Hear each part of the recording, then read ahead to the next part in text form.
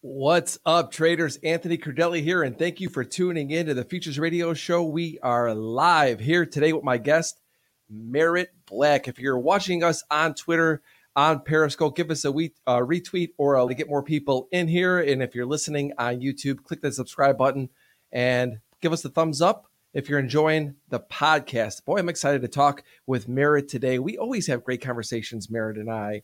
Today, we're going to talk about how he's funding traders with $50,000 to trade futures. We're going to talk about that process, what a trader has to prove to Merritt to get funded with $50K. We're going to talk about NADRO. If you listen to my podcast in the past before with Merritt, we've talked about NADRO quite a bit. Very interesting. I think you're really going to enjoy that. Then we're going to go to the charts, and we're going to talk about ES, maybe a little bit of CL. Crude's really moving today, so we'll see what Merritt thinks about that. Futures Radio Show is sponsored by CME Group, and Micro Treasury Futures are coming to CME on August 16th.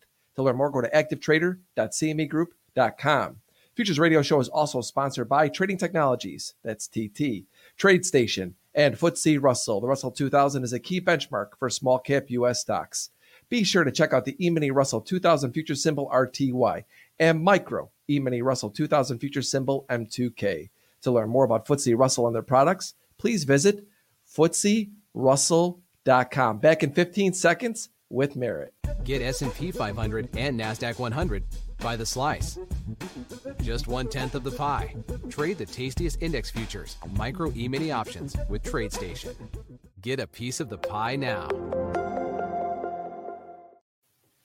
Merritt Black in the house. No mustache, no beard, everybody. Clean. He's clean today. He's really cleaned up, man. So I want to get right into it today about what you guys are doing with Apteros.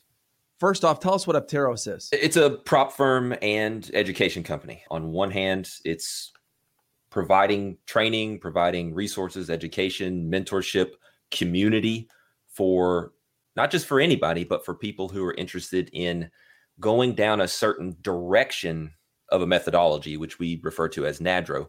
You don't have to trade just like me, just like I teach NADRO, the same timeframes. You don't have to trade the same products, but you have to be of that mind in terms of some of the frameworks you use. And now instead of getting into a chat room with 600 random people talking about Elliott wave and everything else, right? Hey, RSI is above 80 here. Okay, buddy, I don't care. Hey, I'm getting a 5-wave count or however you say it. Okay, man, I don't care. I don't know what that is, whatever. So it's like-minded people talking the same language, saying, here's not only, I would say secondarily importance, like here's things I'm seeing in the market in terms of our community. The biggest part of our community is going through this arduous journey and path that is becoming a consistently profitable trader. And the journals and the outpouring and the heartfelt camaraderie and all this stuff as people are trying to figure this out and figure themselves out on the way to doing that. So anyways, long-winded there. We've got education in the community for the sole reason of getting people to the desk is the pinnacle of what we're doing. And there it's all about showing what you've got. We have a particular HR process that I like. We're not another one of these like firms, I don't know what to call them, that are just quote unquote prop desks, quote unquote backing trade. We're really looking to do that and are doing that in a big way, looking to grow traders, develop them, really be on a small team. That's the difference. If you're out there looking at like different funded programs or whatever, do you want to be a number? Do you want to have probably better splits and different things? Or do you want to have rates like you have a membership seat? Do you want to have true accountability and sitting down with me and talking about your monthly goals and what you did last month and having meetings at 11 a.m. with your peers on the desk and talking about what you did that day, what you're seeing? It's a real prop desk in a remote environment. So for anyone in the world. Yeah, and you come from a prop background, obviously with SMB for a lot of years. You were one of the guys, if not the guy, who started the futures prop desk there. The guy. Mike. Yeah, the guy. You know what it takes to get traders to the point of becoming professional. And I look back at my career and I think if I didn't have the pit and I didn't have the community that like you're creating now, I would say prop is a great way to go because you're guiding them to become a professional. You're bringing them up to certain levels that they wouldn't be able to get to on their own, at least right away. I think you're taking the time way down. So 50K is what you say you're going to fund these traders with. Mm-hmm. What is the process that so take me through it. I go to your site. I want to become one of these prop traders to get the 50K. Mm-hmm. What do I have to prove to you to be able to get that done? Yep. And let's keep in mind that 50K it's just a starting point. Okay. That's just, I came from a culture at SMB where it's if you've read Bella's books, it's 100 shares or less because they can trade fractional amounts. I guess everyone can with Robinhood these days, but start small. I don't expect you to be a superstar when you come on the desk. We start small. So 50K is small, guys. That's not like the opportunity in end of all opportunity, right? We want to grow you from there. So to answer your question, you simply need to show us over a minimum period of trading days. You have to put up, quite simply, without a bunch of rules, without a bunch of things to trip you up, without any type of trailing drawdowns or whatever, that you can make 10K before losing 4K. Okay. And you could take 4 years to do that if you want. Obviously, there's a monthly fee that's involved. It costs us to run this program. So it's simply show us that you can put up decent, not extraordinary, decent risk-adjusted returns, that you can manage your risk, that you cannot violate daily limits and whatnot, okay? That you're responsible, essentially. Because guess what? What's one of my main concerns as someone who's backing you? Are you going to be responsible with your risk? Are you going to be an adult about that and be a professional? If not, hopefully you don't make it through the system. That's how we feel about it. And why do this? I do not believe if I sat down with you, Anthony, or anyone, that I could tell from talking to you. I might have my hunches as to whether you could be a good trader as I'm assessing essentially your mentality, your psychology, how you talk about things in life and maybe activities you do and things like that. I can't tell if you've got what it takes or not, but I can tell you what does tell me. If you put up risk-adjusted returns in a paper trading environment as a start, you've at least got some of the factors there. So that's it. So the number one thing that you're talking about is just pure risk management. You didn't talk technicals. You didn't talk fundamentals. You didn't talk about strategy. You didn't talk about anything. Don't care how you do it. You could tell me that it's moon phases. I don't care. If it's risk-adjusted performance, then I like what you're doing. From there, do you look at the trader and say, okay, you achieve this. What are you trading? What markets are you trading? How active are you trading? Then it's you get to know you. Yeah. So for someone who passes the tryout, a lot of people think that I'm sitting here all day monitoring everyone that's in the tryout. I'm not. I don't care what you're doing until I start to see someone who's really doing well. Then I start to pay attention to what they're doing. And so then it's, hey, Anthony, you passed. Let's sit down and talk. Let's hop on a Zoom call. Let's figure out, allow me to get to know you. Products, timeframes, where your edge comes from, everything that you're doing. I want to understand your process, your methodology, and why is that important? I'm going to be one of the main ones, eventually your peers as well on the desk, but I'm going to be one of the main ones that's looking over your shoulder, that's holding you accountable, that can come and tap you on the shoulder and say, take a break.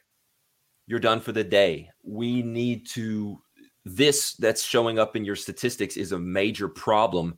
Let's address how we can make it better in the coming week, in the coming month. I need to understand you before I can really start to add the most value to your trading. If you're just some random person trading that I don't know anything about, then I'm not going to be able to be as helpful to you. So it's a big deal. Yeah. And what I think is so interesting about this for all the traders out there listening is that the first thing that you're just really asking them to prove is, like you said, risk.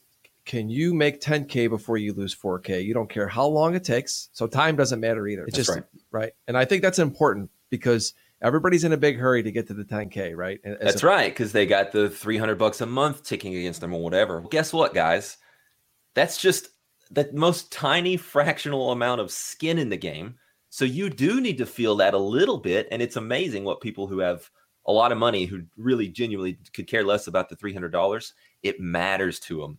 It bugs them when they violate a rule, which is just the daily loss limit or whatever, and they have to pay $100 to reset or whatever. Like, it bugs people, which is good because it should bug you when you start trading live as well. So it's a good formula. I look at myself. I started off with $25,000. After 6 months, I had nothing. Okay. If I was just trading in a sim at the end of that 6 months, and you said it was $300 a month, I would have had a majority of my money. And I think this is the biggest issue that I believe new traders coming into this industry have is time, is expectations. They come in and they have expectations to make money right away. We all do, right? I'm not saying it's just coming in and expect to lose. You have to have that attitude, but you want to still have that mindset to win. But go ahead. You have to come into trading, and I remind people of this after having told them beforehand all the time. You have to come into trading and say, I'm going to be of the student mentality. That, I think, is key. A student mentality doesn't have lofty expectations on a day-to-day basis of performance. If you have that in the early stages, it's only going to get in your way. It's only going to start to make you think you have psychology problems before you even have a remote semblance of edge in markets. It's only going to make you learn slower. I've said and asked quite a bit lately, I don't know why this question keeps coming up, is what advice would I give to new traders? And I continue to say to them is think long-term and your short-term results will take care of themselves. I think that this ties into what you are doing. If you have somebody new coming into your program and you were to give them one piece of advice about getting funded, what would you say to them?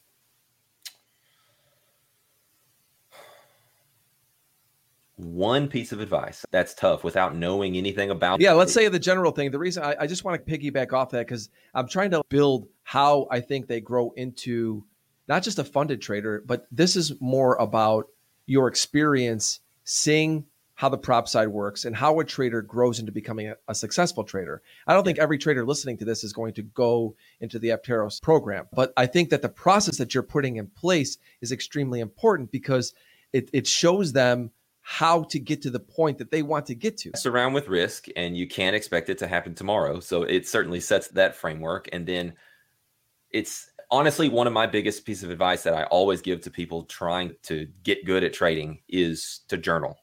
I think it's huge, not only just from a psychology perspective and start to figure out where you go off kilter and where you start to like do some bad things and whatnot, which journaling can be helpful at identifying those patterns. But just jotting down, hey, this happened on this little pattern here at 10:15 this morning in the S&P. Let me write down. I thought that was interesting, right? Just a market observation, because you can have a lot of those thoughts throughout the day and kind of forget about them at times. So take a screenshot, make a little notation to go back and study it. Journaling throughout the day is one of the things, because think about it. The arena of trading, where does it occur? Is it on the computer screens in front of you? Is it out on the exchange? Is it somewhere in fiber optic wires? Where does the battle of the arena, where is it? It's right here. Absolutely. You may, ultimately a signal may run down my arm and to the mouse, and I might click something, or I might hit a hotkey on my keyboard. But that's from it. This is where trading occurs, okay? So let's take football, for example. They have a big game on Sunday or whatever. They go on Monday and they watch film. Okay, let's look at how we did this play at this time. You know what? Hey, tight end, you were supposed to roll out and block here or whatever. Quarterback, you're supposed to read this coverage. Look how you didn't see they were in zone versus man or whatever. I'm not a football expert. But reviewing film, they can go back and clearly in black and white see what decisions were made in what contextual situations. You don't have that in trading because everything is occurring in this arena. So if you just write some stuff down with timestamps, if you just journal in some way, whether it's you speaking into a recording, whether it's you recording yourself like this, whether it's you with a notepad writing stuff down, whether it's typing it in Notion or whatever. Document what happens in that arena of trading so that you have some game film to review. That's more than just where you click the buy or sell button, because that's the end result of a lot that happened up here. So I'll shut up now, but that's my biggest advice, is to journal in some capacity. And that means that you need to have time. This is why you're setting these people up right out of the gates to say, look, I don't care how long it is, but just prove this one thing. And it's also a short-term goal, and it's a focus goal. And it's not something that is creating some crazy strategy or finding something that is absolutely going to work all the time. You're not even talking about that. Just being a student. What's that next step then? Okay, I think that we understand that the initial part of our journey as traders and the journey to become a part of your program is, okay, take your time, journal, write things down. I wrote things down. I actually had one of those recorders because we didn't have iPhones back then. I had one of those dentist recorders or doctor recorders. I wish I had that audio. I don't know where that is, but and then pretty funny at times. Oh man, there'd be a lot of curse words on that thing. So then what's that next phase? Because I think this is where I could see traders all of a sudden saying, I've done this, and then they get ahead of themselves. And all of a sudden it's, I want more. I know I'm just thinking the way I'm thinking because I know how I am. And once I do one thing good, that's very natural. That's very natural. What people tend to get, they start to see a little bit of success or whatnot. And then all of a sudden, they're not that student anymore. They come in, they place performance expectations on themselves on a short-term basis. We're dealing with a random environment here, guys. Regardless of what your strategy is, there are days where losing a little bit of money is a great day for you. It's what you should do, and you executed flawlessly. So the biggest mistake that people make at that phase where they start to put it together is, well, now I've got this thing figured out, so I demand this and I expect this on a short-term basis. And now performance goes out the window because you lose your objectivity and you lose that. I'm going to say some very powerful words here. You lose your innocence. You lose the love of markets. You lose the purity that comes with being open-minded and being egoless as a student would. Submitting yourself to being open to what the market has to teach you and to what you can see objectively for your strategy and your tools. Those are some very powerful words, and it's a big deal to lose those things. So ultimately, the goal is to revert more towards that childlike state, that open, intuitive state where you're self-aware and all those things that make you a strong trader. And why any of that? So that you can go execute as well as possible. If you get all that stuff out of whack and now all of a sudden it's about, I want to make X dollars today, or I want to have a certain win percent or whatever, and you focus on that thing on the next trade, which the outcome of is random, and the next trade, you're just totally screwing yourself. So that's the biggest path that I see people go to once they start to see some success. So then what is that next step? You bring them in. You've been through this. What do you sit them down and say, okay, here's what you focus on now? Identifying holes in process, identifying holes in a trading plan, whether it's on the trade management side, whether it's a little bit of a lack of selectivity on things. It's starting to look at the numbers, I think, and start to say, here's where it's typically not, here's where you're not making money or where you're necessarily losing money, but not keeping money, which is losing. But there's typically a place where people are really hurting their bottom line, and we can enhance their profitability by diving into the stats based on what they're trying to do and whatnot. We'll look at a trader who, hey, you've had a good run here, but quite frankly, your edge is on a razor thin line here. We need to beef up your risk reward. Based on what I know about you and what you're trying to do, your risk reward in terms of, let's say, adverse excursion to favorable excursion data is not as good as it could be. Let's take a look at selectivity. Let's take a look at trade management. Let's take a look. Turns out you've got this thing where you start getting scared and you move your stop to break even really quickly. And these trades are really good ideas. Look at how they're working out a lot of times. Things like that. Finding lack of process and holes in process and finding actionable next steps to where you're bleeding out in some areas to really firm you up and make you more consistent. I love how focused that makes them, because that, I think, in a lot of ways can keep them from doing what we talked about and getting ahead of themselves, because now you've got another focus. That's right. This is why traders at home, without the community environment, without the pits that I had and all the mentors that I had, that some of them didn't even know they were mentors to me, That's could awesome. Get off track so easily. Because if you're not somebody, I'm very type A, so I was always focused on the next thing, right? What do I have to work on right now? And that helped me and hurt me in a lot of ways. And something that you talked about in that second step was, I think, focusing on some weaknesses. You said some holes, but I think also talking about some strengths. How do you go about that evaluation in terms of, this is a question I think is extremely important, because I've had this little bit of a debate with people on Twitter about this. What is to recognize your weaknesses to help build your strategy, or to recognize what your strengths are to build your strategy? What do you think? Is it both? Is it one? They're equally as important. Okay. Anyone who says, you can only build from your strengths is an idiot. Anyone who says, you only have to focus on correcting your weaknesses is an idiot. It's both. If you're going to make a little on a strength and lose, where's my camera, an equal amount on a weakness, which one of those is going to make you more profitable? They're both. It's a net result of strengths and weaknesses.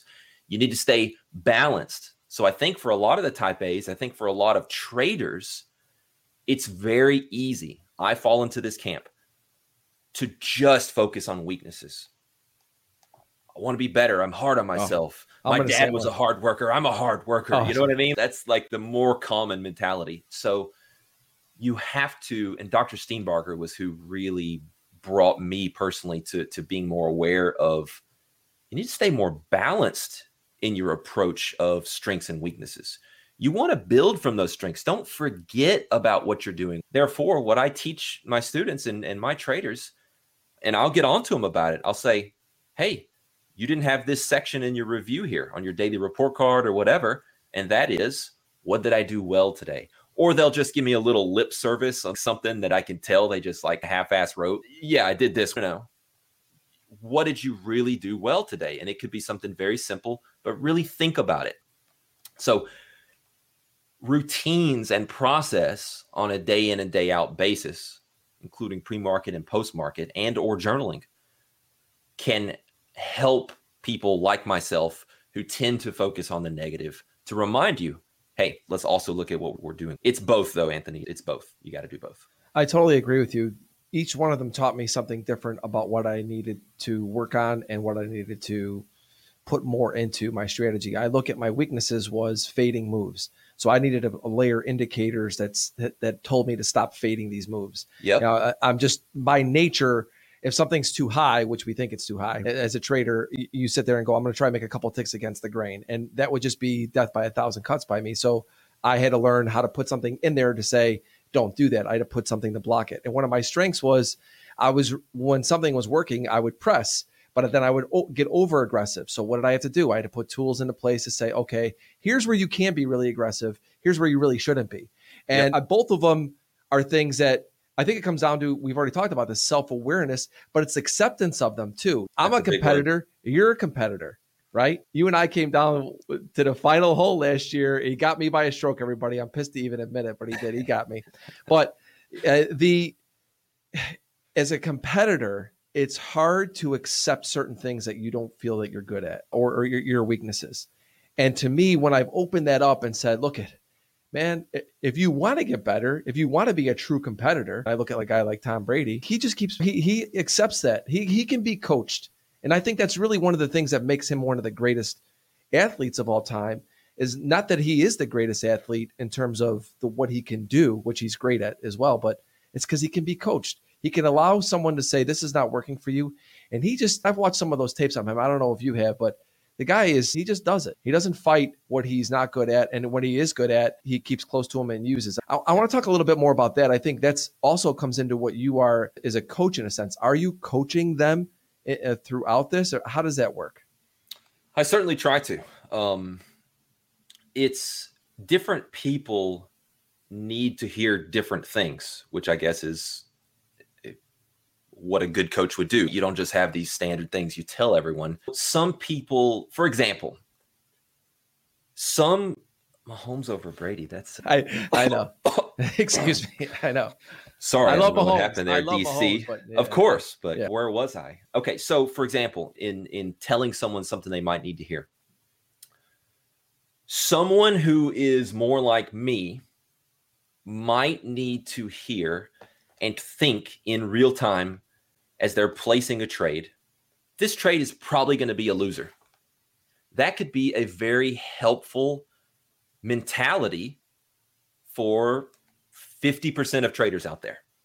That could be a train wreck thing to tell yourself for some other non-similarly psychologically wired person out there. That would instill fear in them. That would make them second guess the trade. That would make them not be able to pull the trigger, blah, blah, blah.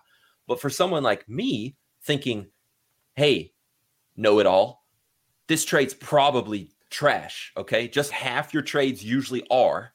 This one's probably one of the losers. Okay. So get that through your thick skull, right? That's a healthy thing for me, who can tend to get a little too caught up in the perfect analysis, the idea that's so great that all the time frames are lined up, everything's beautiful, order flow looks perfect. Guess what? I'm still a mid 40% win percent guy. Most of my trades are wrong. So accept that, coming back to that acceptance term, that little affirmation for someone like me from a coaching perspective, whether it's self-coach or literally a coach telling you, is healthy for me because it gets me more towards the middle in terms of mentality of where I need to be in a healthy way. For other people, boy, they need that extra boost of confidence. They need, hey, you've done the prep, you've stalked this trade, you've used your checklist literally, physically on a piece of paper in front of you. All the criteria for you having a positive expectancy situation are present. You've done all the playbook trades. You know this inside and out. Pull the trigger. Be confident. Don't worry about the outcome. Be confident on this is what your job is, to put risk on where your edge tells you to. So coaching to me is about telling people not what they want to hear, but what they need to hear, and having some tough conversations around what someone's nature is and some things they can do to think differently. Because I think at the end of the day, as traders, you have to think differently than probably everywhere else in society for the most part. That's so well said about coaching. And I was on a podcast the other day where Allison Raquel interviewed me, and she asked me what was the best piece of advice I received about trading. And I said, it wasn't the best piece of advice I received about trading. It was the best piece of advice that I needed to hear at the time, going back to what you said. I remember coming home and telling my dad and going, Dad, you know what? I don't know, man. I don't know if I can do this. I love this business, but I just can't make money. I don't know what the hell's the matter with me. Yeah. And he goes, buddy, look it. If you love it and you want to do it, he goes, figure it out. It was like, my dad said it to me many times in my life, but at the time I needed to hear it. It's, if you really want this, figure it out. And then I learned over time that it's not just about figuring it out one time. It's about constantly working to figure it out. Oh my goodness. Yeah. That's why you have to maintain that student mentality, because you're going to have to refigure it out.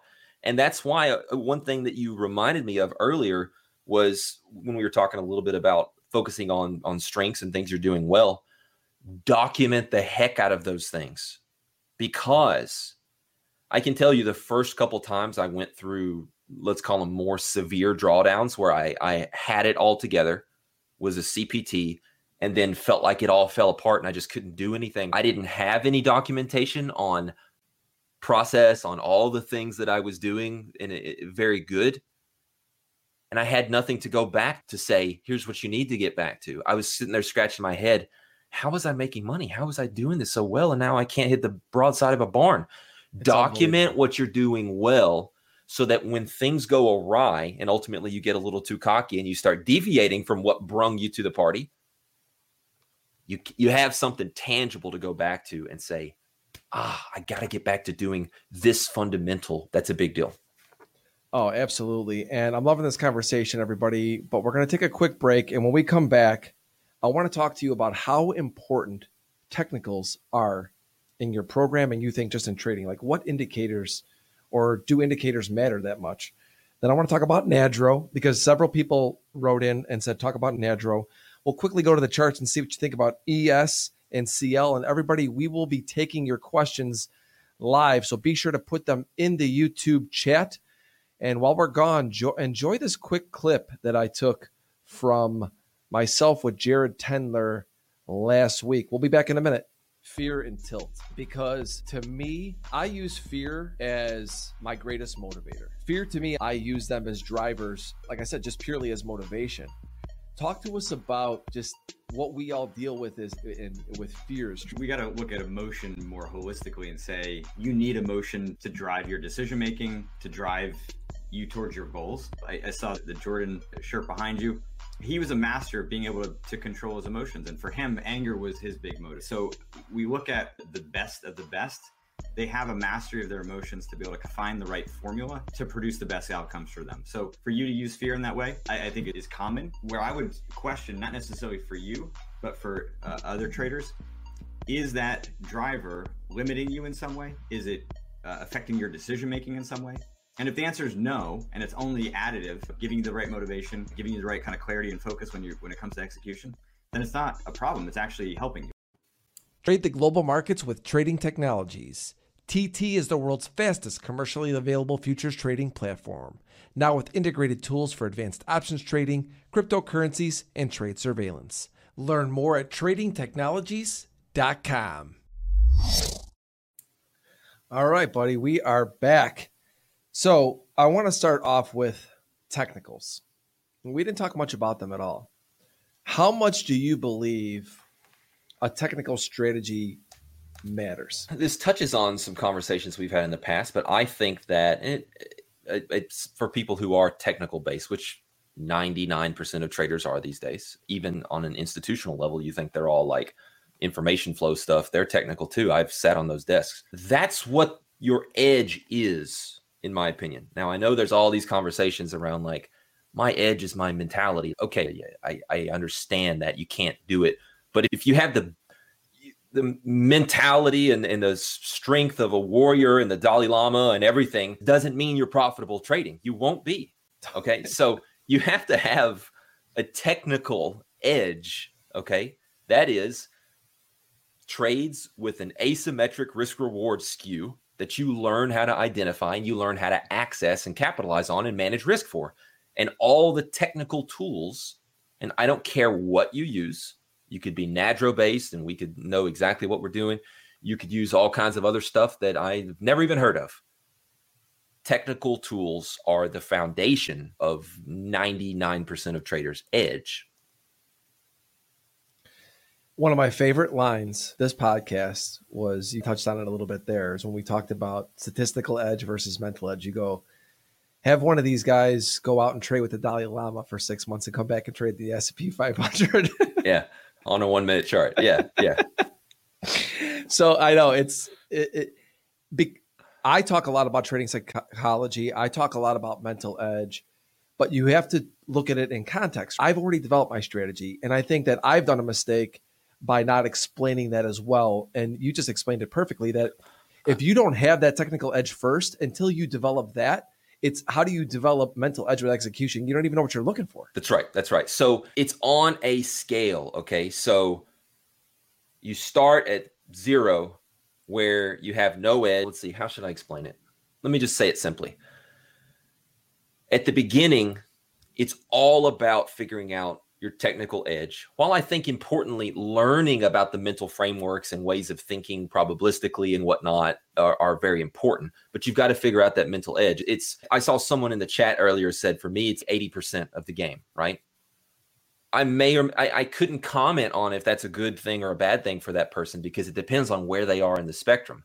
If you're starting out, mental game is like 0 or 1%, and technical stuff is 99 or 100%. Once you start to figure some of that out, guess what? Now it's about coming in and being able to perform what you've learned to try to do. And now it's about getting out of your own way to be able to go do it. So the further you go along the spec, it's not the same. You can't say, hey, you day one trader, remember 80% of this is mental. That's not helpful to them. Okay. But you talk to the pro, you say, hey, 99% of this is mental. Okay. Exactly. You've got technical prowess. You understand a methodology with edge. You got to get out of your own way, and you got to be able to just get innocent, get childlike, get to that place where you feel like you're just a student observing and learning, and to be able to go and do it. That is the end all be all answer to technical, mental. Come at me. Yeah, no, we're in complete agreement about that. And I think that this is, and like I said, I'm guilty of this. You look at FinTwit, depending on where that person is in their career and what they're tweeting about, you have to take it within context. I talk a lot about psychology because to me, I can look at my charts for 5 minutes in the morning and know exactly what I'm looking for the day. I'm not working on that aspect as much. I still am, but not as much. I am trying to be working more on myself and my self-awareness and things like that. I want to talk about NADRO. We got a ton of questions here today, so I want to make sure I leave enough time for it. And because I want to quickly go to the charts, because I know you put some tweets out this morning about S&P, and maybe we'll take a look at crude oil. But so I don't want to rush you because I think NADRO is important, but talk to us about what NADRO is. NADRO is just an acronym for the methodology that I have pieced together over a career of trading since I started in high school. Actually trading, I started studying trading in the 6th grade. NADRO, it's a top-down approach. We start with a big picture. And the biggest thing is the N, which is for narrative.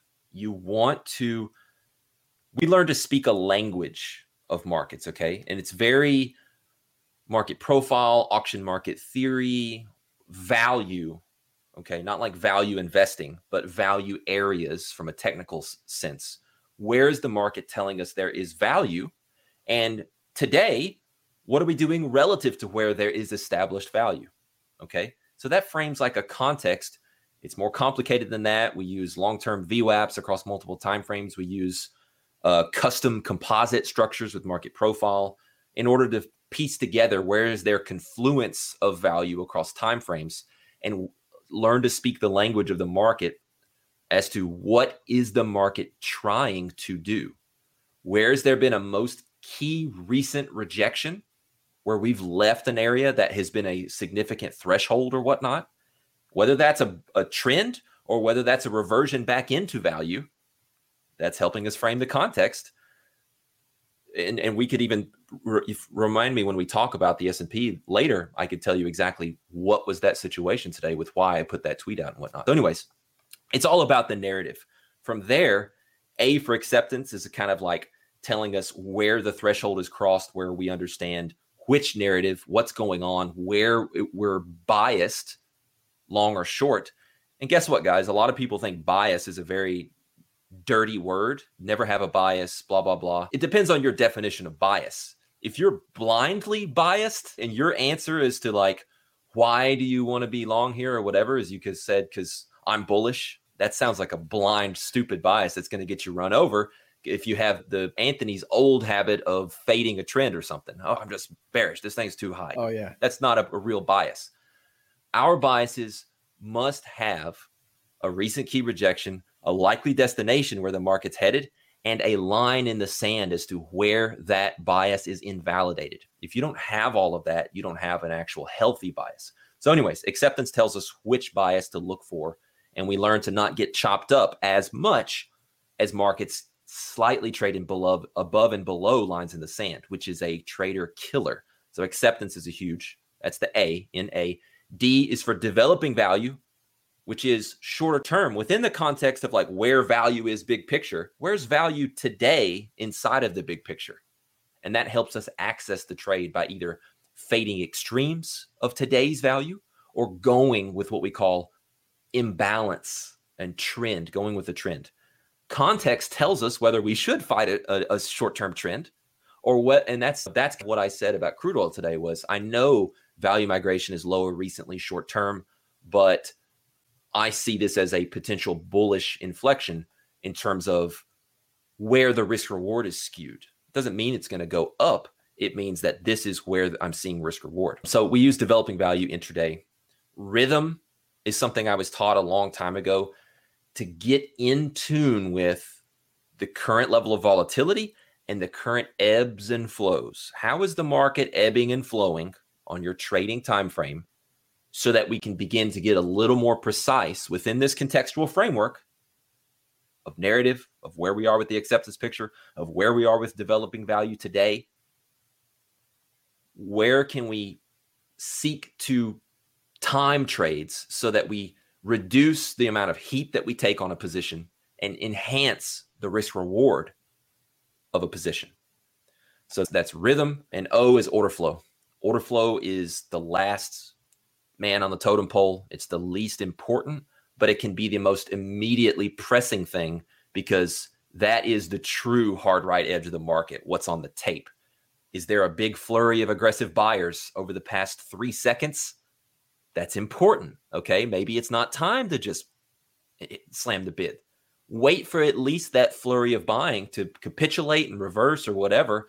Use that to, again, enhance timing, enhance risk reward, see inside the bars, so to speak, right? What's the energy levels behind a bar chart? That's the order flow behind them and how aggressive participants are being. So those are all the tools. It starts at the top. It works all the way down to figure out when and where we have positive expectancy and one of our playbook trades to put on. We've had extensive conversations about this in prior podcasts. Thank you so much for going back over that again, because it leads us into where we are now. You said that the S&P, you saw that this morning. You put a tweet out about 4407, I believe.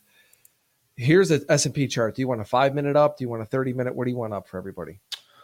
Just a 3 is, I think, good. That's what I put our daily market insight charts for. There we go. 3-minute chart. S&P. Yep. Okay.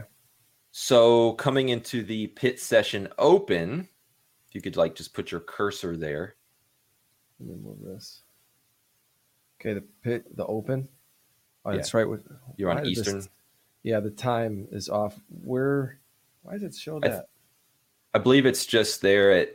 Should be right here, right? 1300. Yeah. That's why I'm looking at it. I'm going, it should be right here, right? Yeah. That's the open. At those lows there as we start to just consolidate. So at that point in time,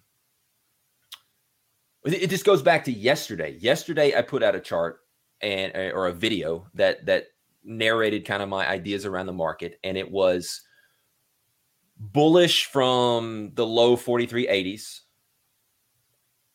And if the market gets above 4406, 4407 area, that is going to be a place where a lot of new energy comes in. Energy is important. You'll hear me talk about that a lot. It's not just energy harkens back to an understanding of thinking of markets as participants rather than bars and lines, okay?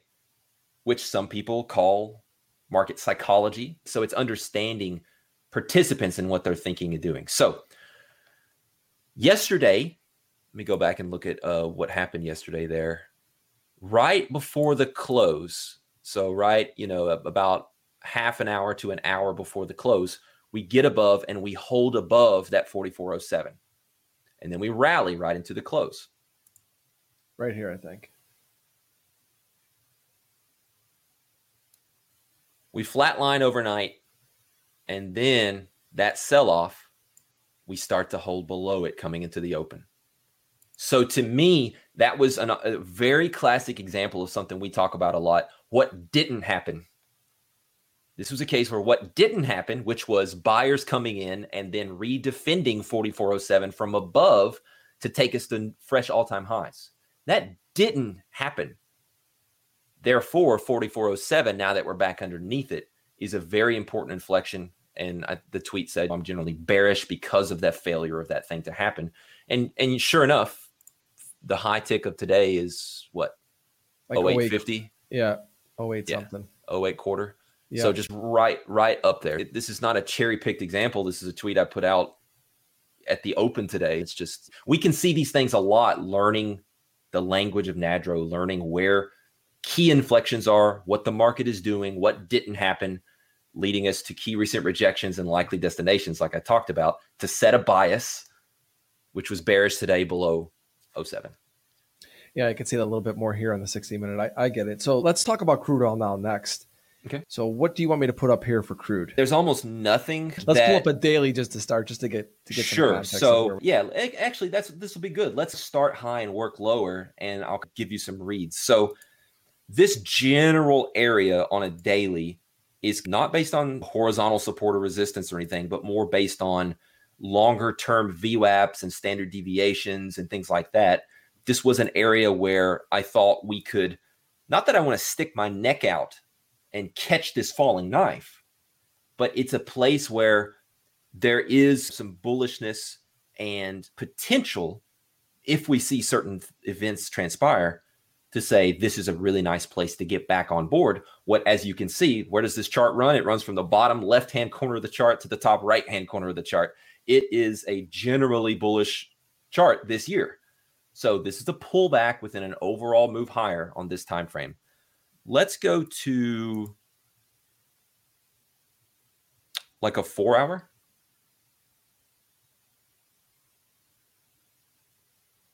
So as you can see, there is a bit of a rhythm to this market where starting in the run up to the high of this from, I can't really see the bottom, but it's okay. Somewhere right now. Exact middle of the chart, just left of one of those bars. Left, stop, boom. So that last leg up into the highs, see about how long that distance is. Yeah. And then right there's here. yep. And so then you see the distance from the high to the next swing low. Got it. So Yeah. you're looking at time here now. So like basically It's time-based, but it doesn't matter. I typically prefer volume-based charts. But so exactly. So there's a rotation down, and then there's a rotation back up. Doesn't quite get to the highs. I'm just saying, look at the length of each of those rotations. And then we have quite a long sell-off to the recent lows. There you go. Lines are perfect. Yeah. There. And then back up. We're looking at rhythm here. Now, look, there's a above average down move all the way down to those new lows. And volatility tends to beget volatility. We get a nice ripper of an up move. And so now we're like in a down move. So I think it's getting a little late in the game for pressing shorts here, because we're already in quite a bit of a down move. We'd want to be bearish from the upper end of that up move. I think essentially intelligently picking tops and bottoms through multiple time frame analysis, where you start to get genuine confirmation of the market is turning, not picking the precise top or bottom, but saying this is an area where a top or bottom may begin to form, and then looking for confirmation on lower time frames. So here we are at the hard right edge, thinking this could be a place where the bulls perhaps start to take control. And I said in my tweet today, my tweet on crude was a swing time frame perspective. So now let's go to a 30-minute. So zoom in on that, a little bit to where we can see that high on that chart. Just don't go past that. So you want me to take it like this? It's perfect the way it is. There you go. Beautiful. Look at this nice little rhythm, right? Down leg, weak retracement. I'm narrating from the highs. Another down leg, pretty weak, decent retracement. Another sharp down leg, pretty weak retracement. And now here we are in a down leg. Yep. So what's the next logical thing? Some form of a retracement, right? Yeah. Exactly. So I'm not going to put a trade on and predict the retracement. I would now need to go to, let's say, the 3-minute chart. I don't know why I said 3-minute chart, but it's the 3-minute chart. Okay. So here's where I would actually start to time momentum shifts, where you have a market that's going lower, and you start to get a momentum shift. You could use an indicator to help you see this. You could use order flow. You could use pure naked price action. You could use all kinds of things to pick points at which there was a down rotation and the momentum starts to turn up. Those are areas on the chart where I'm going to place trades and place stops beyond. If I'm wrong, that's the turning point. Now, today is a day where the chart is headed from the top left to the bottom. And I apologize, I'm not being very NADRO based here. I'm not talking about a lot of NADRO terms because I just think that might be just beyond the scope of the talk today. So I'm trying to do it in very generic ways. And really what I've been talking about here is stepping through multiple timeframes, understanding the rhythm of those timeframes, which is a key component of NADRO. So if we wanted to get long here, I would draw a little line, that tiny, at the most recent vertical. This one right here? Yeah, exactly. I would draw a tiny line starting above that, a couple 1 or 2 bar highs to the right of that line, Anthony. Go right. And you want me to draw a vertical? A diagonal line. So you mean this? Exactly. Ballparking it, right? I would draw it across those highs. In my mind, I often don't draw those lines like that. But just to let folks know at home, if this starts to turn up, and in fact, I'd love to see it run stops below that current swing low. Actually, basically start to see stuff like that. Exactly. Right? You can see it cross that trend line. But you see the way the current low of day is, where it tested that level a couple times? Yeah. What would be beautiful is if we ran stops below there and wicked back up.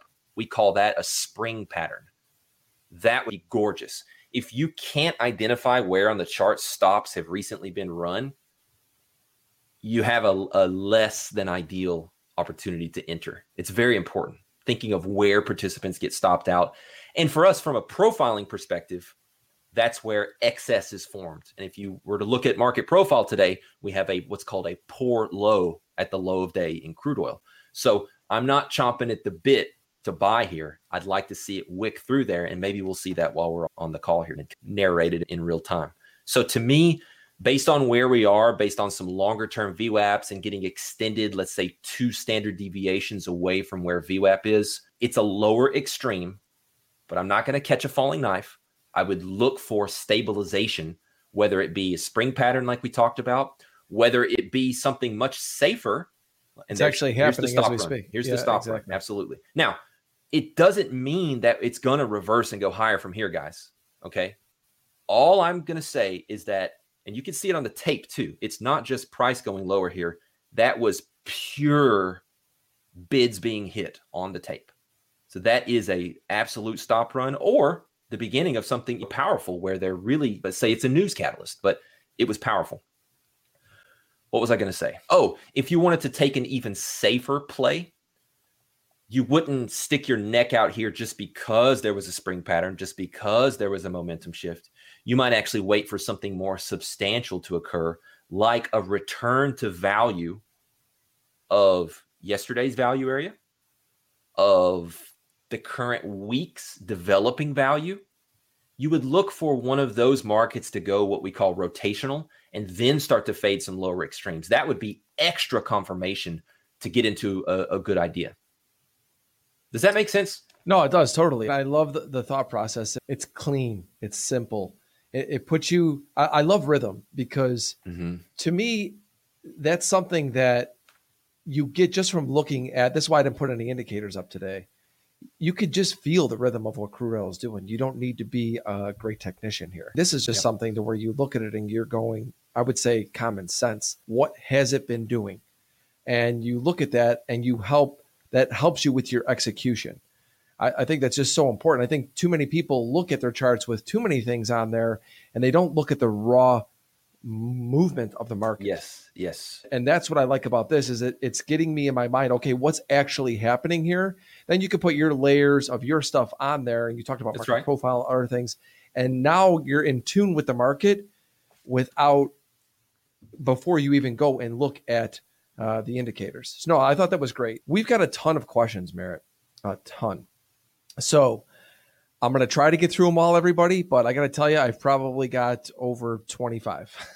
So I don't know, just you knowing that, Merritt, I'm letting you know that I got to go all the way back to where people were putting them in from the beginning. So we're trying to keep them pretty quick on here so I can get to as many as I can. And obviously keep putting them in there because maybe Merritt and I get to them next time, or maybe we get to them today. Some of them might be very similar questions. But anyway, let's just jump right into it. Let me answer this from Jamie here. I'm looking at it. What's the max funded account size? Is that, yeah, let me go back to that. I'm going to pull that up. I just wanted to answer that because it's toward the bottom here and we might not get to it. Is this it right Guys, here? I obviously have a limited amount of money, right? I'm doing okay and I'm backing traders, but I'm not the Bill and Melinda Gates or what. They're not even together anymore, are they? So, I'm not, so there is no max, okay? If you're on my desk and you are trading well, and let's say we get to the point where you're making $4 million a day, and I just simply can't give you more size. I'm tapped out. What do you think we're going to do? Let's put our heads together on this. There's going to be people breaking down my door to partner with me. I have people who've said, hey, man, anytime you go into any kind of business or whatever, you let me know, Merritt, I want in. So I have potential partners, and there is no max size, okay? This is not a standard template trading desk where there's a scaling program you have to follow and all this crap. This is a real prop desk, guys. I just can't explain that enough. I just can't. Anyways, let's go back. No, I'm glad that you run the show. I'm glad that you answered that first, because that's really important. If people are going to come to you, they have to understand what they're actually coming to. This is not somebody who created a company that's just talking about backing traders and collecting revenue from it. Yes. You're backing them. And we talked about the way that you coach them too. I think this is also very important. He knows that no two traders are the same. He goes through what needs to be done to help you on your path. He doesn't implement his stuff into your trading. And that's just so important. And you go back to it, Merritt, it's because you came from a scenario, you learned, and you've been through this, what it takes to help these people. So let me get to some of these questions. This is a really good one too. Gorilla Glue. As an aspiring intraday futures trader, is it viable to only average 2 or 3 trades per day? Or should I be looking to either watch more markets or find more opportunities in my specialized market? Great question. Yeah. I think if you're specialized in a market, then I think 2 to 3 trades a day is almost like a sweet spot for a short-term trader. Let's say that you also look at a 3-minute chart or something. I think that is beautiful. I think that, what's the Steenberger phrase? Let me see if I can remember. He says, yes, first get better, then get bigger, then get broader. That is pretty apropos for a developing CPT. Remember, we're always a student. We're always all developing. So it's absolutely viable, unless you're looking back and saying, oh, there was 5 or 6 and I missed half of them. Then that's a different topic. But if you're taking what's available and it's 2 or 3 a day, that's great. And you're specialized. If mental processing power allows for it, or technology allows for it, you can then get broader, and you can find that in other markets, as long as it's still a viable edge in those markets as well. Great question. Great answer too. This one's a little bit more about your program. When you are reviewing this is by AW. When you are reviewing a recently completed trial, what kind of information are you looking to get out of that process? And how does that impact your relationship development with said trader?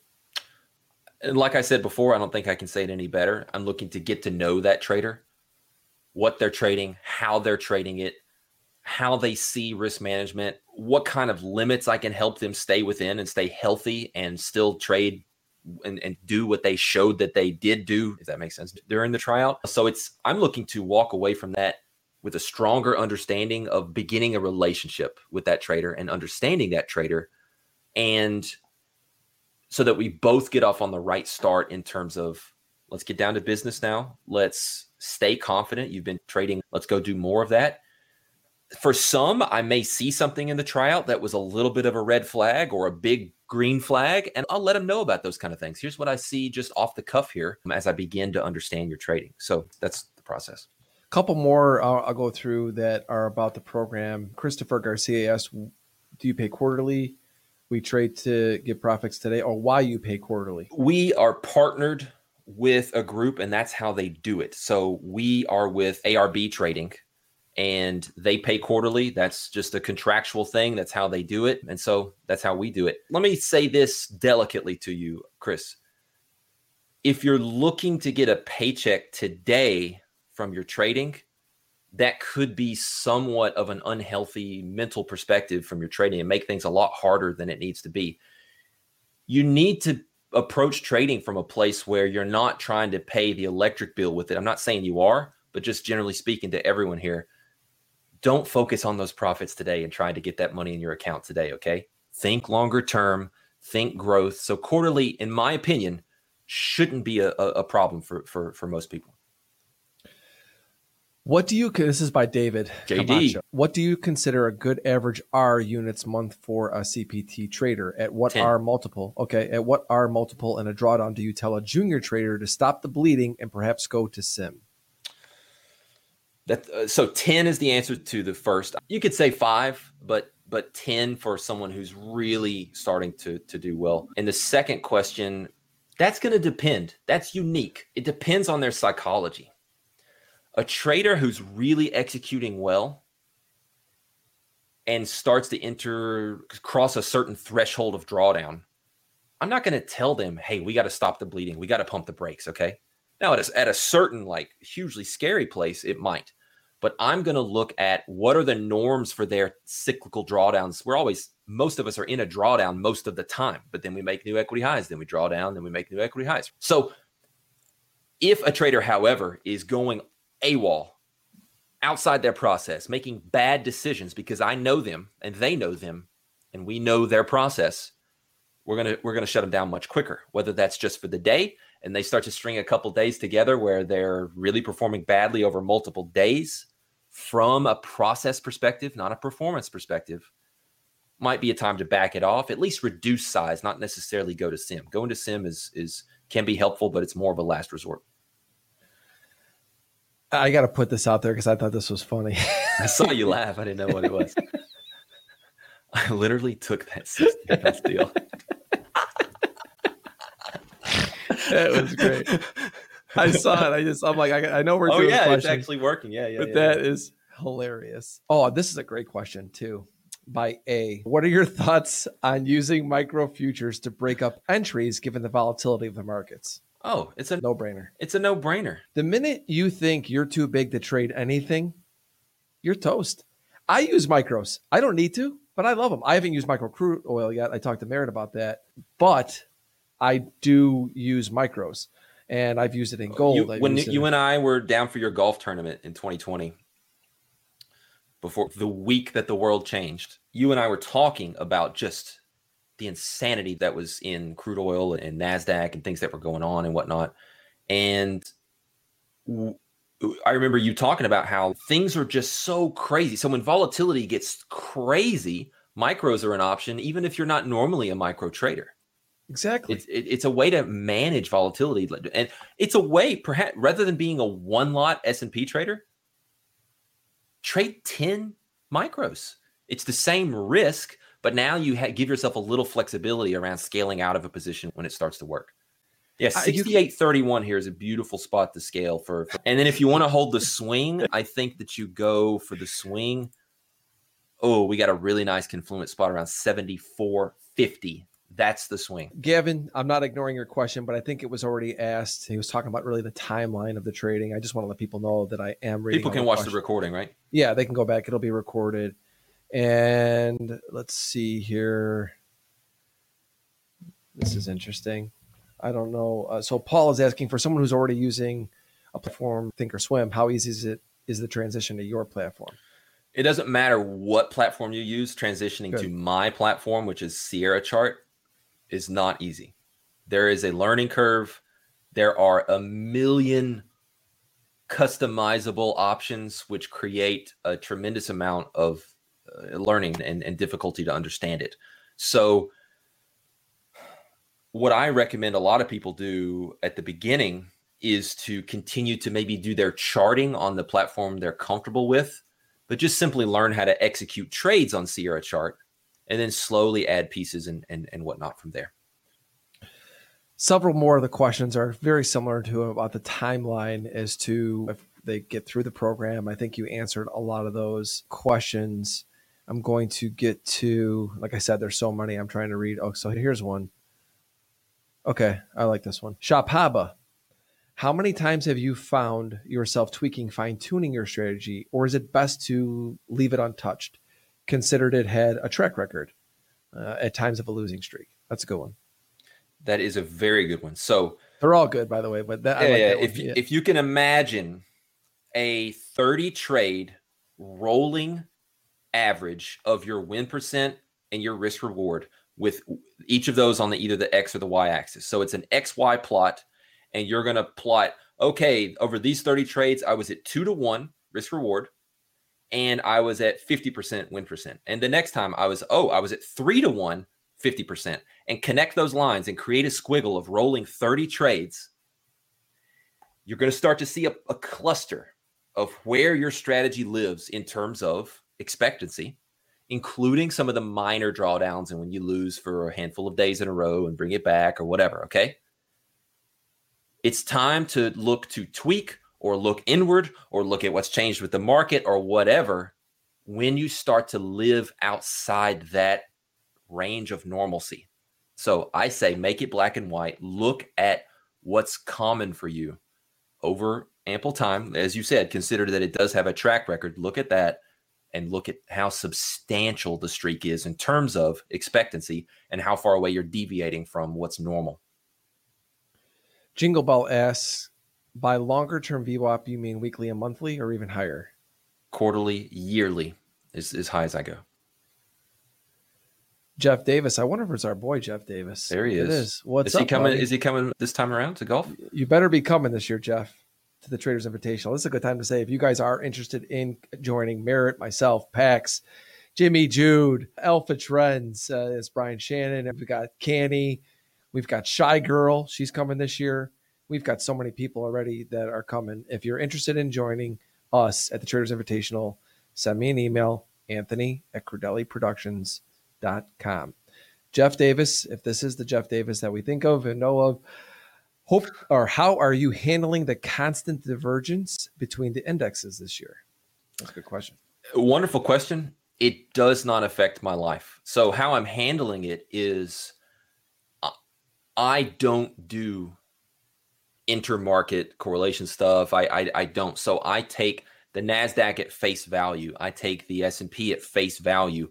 Where are we within its context that it's framing as to where its value is and where we are relative to that across multiple time frames. I don't care about disparity between different indices and whatnot.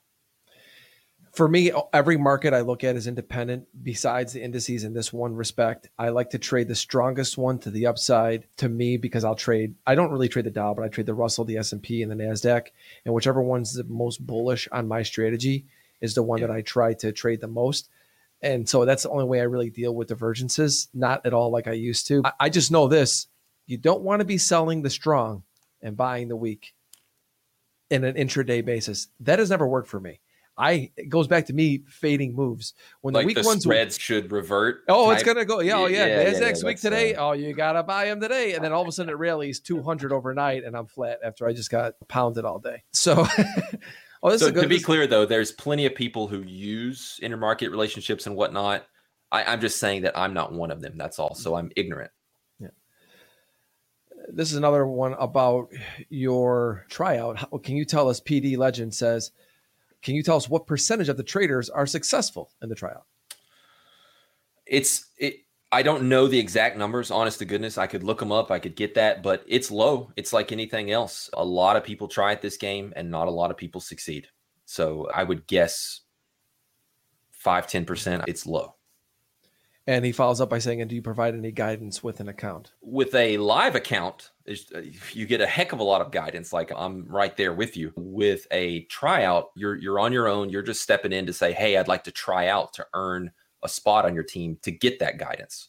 Yeah, I think we covered a lot of that today. Jose Nestor Suarez, a great topic, in my opinion, to talk about consistency in trading. Think about that. You want me to talk about consistency in trading? Yeah. How much time do we have? Yeah, all right. I think you and I can answer this one. Consistency in trading comes, You don't arrive at that haphazardly. You don't arrive at that by accident. You arrive at consistency in output by consistency in input. Okay. You have to have a process, understand it, know it inside and out, and then focus on being consistent in the application of it, being consistent in your risk management, being consistent across the board. Even a lot of people with routines and everything about their life, that's how people arrive at consistency in trading. Probably going to take one more and then we're going to wrap up today. Let's see. I think PD Legend puts out, I might take two more. Let's make it a good one. Let's go. Yeah, there's a couple more. I lied. I said one more, but there's two quick ones I think we can go to. Alfred Hitchcock. How do these names these people come up with on there are great, aren't they? How do I stop making the same mistake over and over? You may not want to hear this, but we're going to get down to it here, okay? Nice back, by the way. Yeah. These pictures and names are awesome. I love it. You have to use one of the most powerful motivators that humans have. Disgust. You have to get so down bad on yourself. You have to get so disgusted with yourself that you cannot bear to make that mistake. You could go study winning and champions and whatnot, and you would find out that repeating mistakes is a cancer. Okay.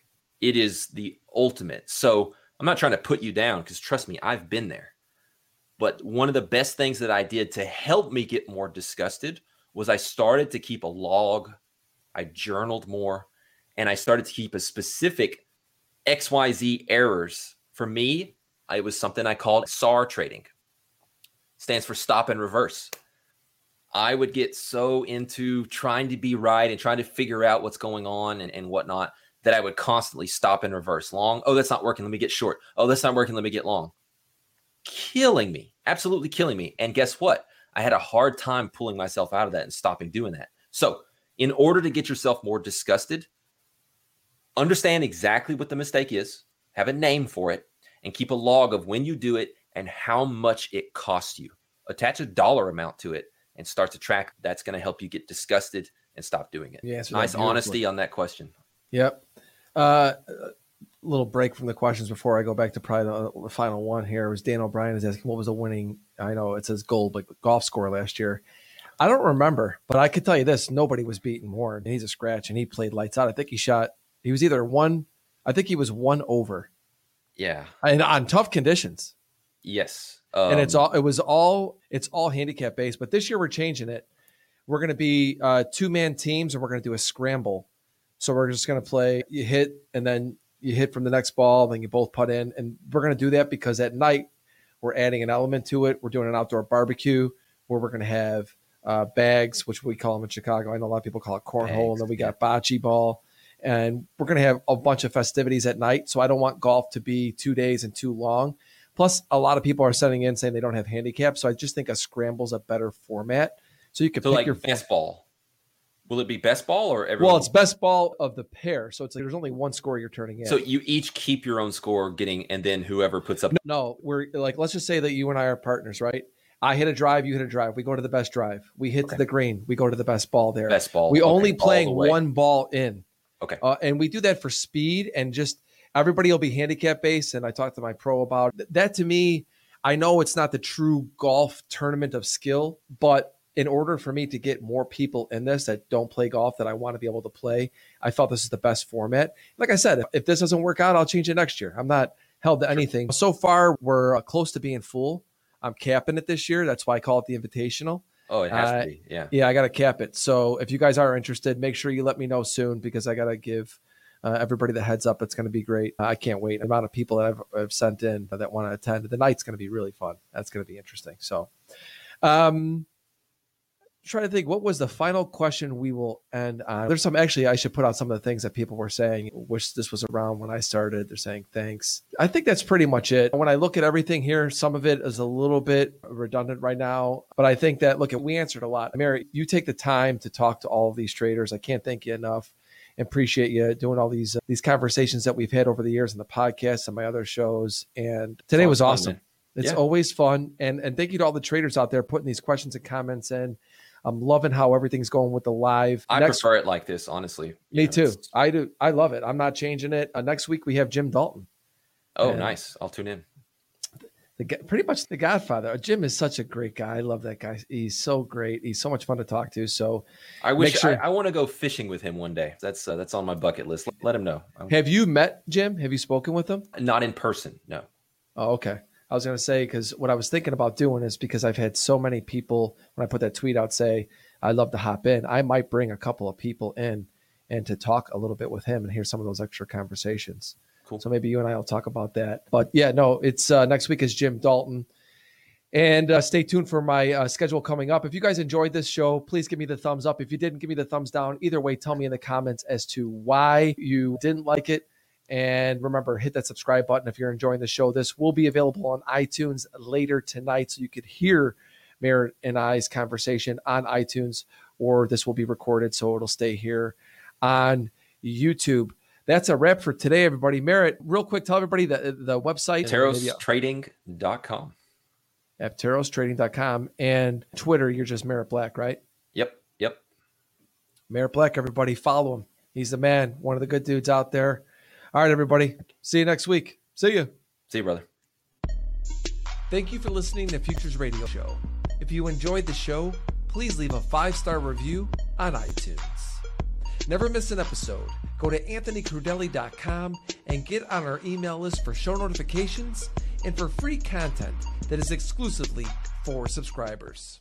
Also on anthonycrudelli.com, you will find tons of videos and education on trading futures, options, and crypto. Past performance is not indicative of future results. Opinions expressed are solely my own and my guests, and they do not express the views or opinions of my sponsors. Futures Radio Show is produced by Crudelli Productions.